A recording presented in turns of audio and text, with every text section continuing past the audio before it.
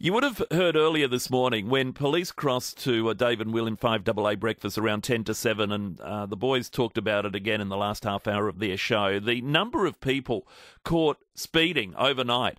A motorcyclist on the freeway at Bridgewater last night coming down at 155 in a 110 zone on the down track. 30-year-old from Balhanna, when he was stopped at a service station, police found him in possession of drugs. Checks on the bike's rego showed it was unregistered. He was also on an expired P-plate, I understand it. The bike's been impounded. He's facing a range of charges. He also tested positive for meth, allegedly, too. A man reported for drink driving. He crashed and rolled his Ford Mustang. That wasn't impounded because it's too badly damaged. It's going to be written off. So and good luck with insurance on that once you blow over the limit. And he allegedly did. Returned a reading of .089.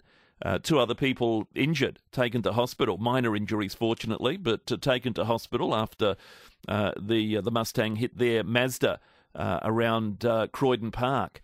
And then there was a car. Well, police weren't looking for this car. They were in search of a stolen car and might have been tracking it until they saw a speeding car around the Athol Park area, and this car led them to Semaphore. The Polair chopper was up and looking for that initial stolen car, then tracked this speeding car to Semaphore, 120 k's in a 60 zone, allegedly.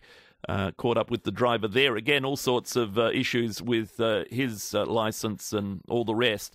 So 3 people facing court, and it comes at a time when our road toll sits at 97. It is 30 more than it was this time last year. Peter Williams, Senior Constable Peter Williams, speaking on 5AA breakfast earlier this morning, in response to where we're at with our roads, had this to say. Well, I just don't get it. Like these are grown adults, 30-year-old, a 27-year-old, and another 30-year-old driving in manners that just are very selfish and inexcusable and have zero consideration for anyone else on the road. So I think it's time everyone does sit down and talk to their family and loved ones and just say, look, can you afford to live without me? Because people drive like this on the road, there's a chance it's going to happen. And that's the core message, isn't it? That we're at risk of all these people on the roads driving in. Look, it might be 3 in the morning or 12 at night. It doesn't matter. Because if you're not seriously injured yourself or killed when you're coming down the freeway at, say, 155 k's an hour on a motorbike that's unregistered and you don't have a licence to ride it because that's expired or whatever the case may be, then it's not just you. It's somebody you might hit, a pedestrian, another car. Terrible. Tony Hastings, Drive to Live. Tony, good morning. Good morning, Matthew. It must just do your head in as well when you hear stories like this. I'd like to say that I was shocked by it, but I must admit that living on the Flurio, on any given Sunday, you can hear motorcyclists coming at warp speed before you even see them on regular motorcycle riding routes. And I think it's important to preface the thoughts by saying that there are many thousands of responsible motorcyclists and clubs, but there are those who simply don't get it, as the police officer just said.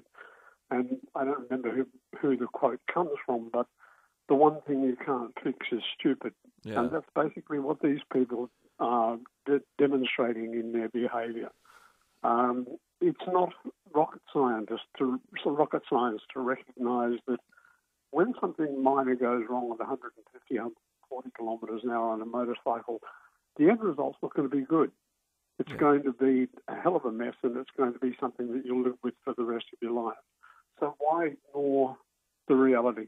Yeah. Well, sorry. I was going to say, it's not just the motorcyclists, of course. I mean, it's car drivers. The guy who was allegedly at .089 and flips his car after he hits another car as he's trying to overtake. And at night, there's the guy speeding down around Semaphore, Athol Park to Semaphore at double the speed limit on suburban roads. I mean, it's, this behaviour that goes on. And we had police the other day say of the 19 motorcycle deaths, just to come back to motorbikes, all 19 caused by the rider at fault. And you just, whether it's riders or drivers, it doesn't really matter. If you drive to the conditions and the rules, we're all okay on the roads. I agree, but if we can come back to the motorcyclists for a moment, we've got about 1.4 million registered vehicles in South Australia. That's trucks, cars, four-wheel drives, and sedans. And of that number, about 50,000 are motorbike registered. So that's, in round figures, 3% of all registered vehicles on the road are motorcyclists, and yet they represent 20% of the road deaths this year alone. So in other words, we've got 20% of people killed represented by 3% of the motorists. And so the focus has got to shift towards that demographic and recognise that the younger, the more powerful the motorcycle, the more likely there is a fatality. And I am a great believer that one of the ways of countering this type of behaviour, and something I've been calling for years, is to increase the number of motorcycle-mounted police officers on our roads. We need to treble the number of motorbikes that police have, because they are less visible and so therefore easier to be able to put in a position where you can detect the held rider out on the back roads of the Fluorio. They're far more manoeuvrable to get in and out of traffic on freeways and so on. But it means that there's going to be a greater presence of police on the road. And I think there's no greater deterrent for breaking the rules than having a greater presence of police. I would agree, and many people do, I know. We've had the debate on and off over the last few weeks about the fact there's a lot more unmarked cars on the road, which, as somebody who doesn't break the law, I'm not fussed whether they're marked or unmarked, but I suppose you're right. If they are marked, it's a deterrent, isn't it? People see it, but is it a deterrent for long? I mean, once it's out of sight again, somebody resumes their reckless behaviour. Well, it's questionable. I would suggest that there is a far greater chance of having more police presence on the road, of that affecting a downturn in the number of fatalities, than there is by putting signs up on the side of the road that have all of the messages about why people are causing crashes and what groups they fall into. So you've got to, with road safety, as with any sort of industry, you've got to refresh the way that you look at it every 5 to 6 years, so that there is a new message that goes to the target audience that's going to make them think more about what the consequences are of what they're doing. Yeah. And I think, what we've also got to acknowledge here, Matthew, is that over the last 10, 20 years, there's been a major change in social behaviour, in that we have a society at the moment who I would refer to as feeling entitled, who take less notice of police activity or police authority.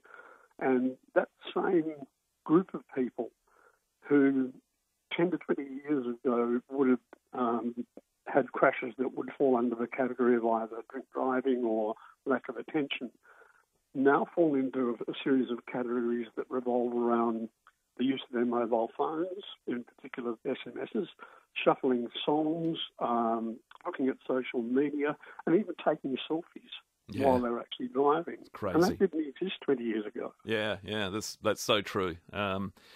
It's not good out there, Tony. Look, thank you. There's important messages in all of that, and basically it all boils down to, as I said earlier, drive to the conditions and drive to the road rules. It's not that difficult. Indeed. Thanks, Matthew. Thank you for your time. Likewise, Tony Hastings, Drive to Live.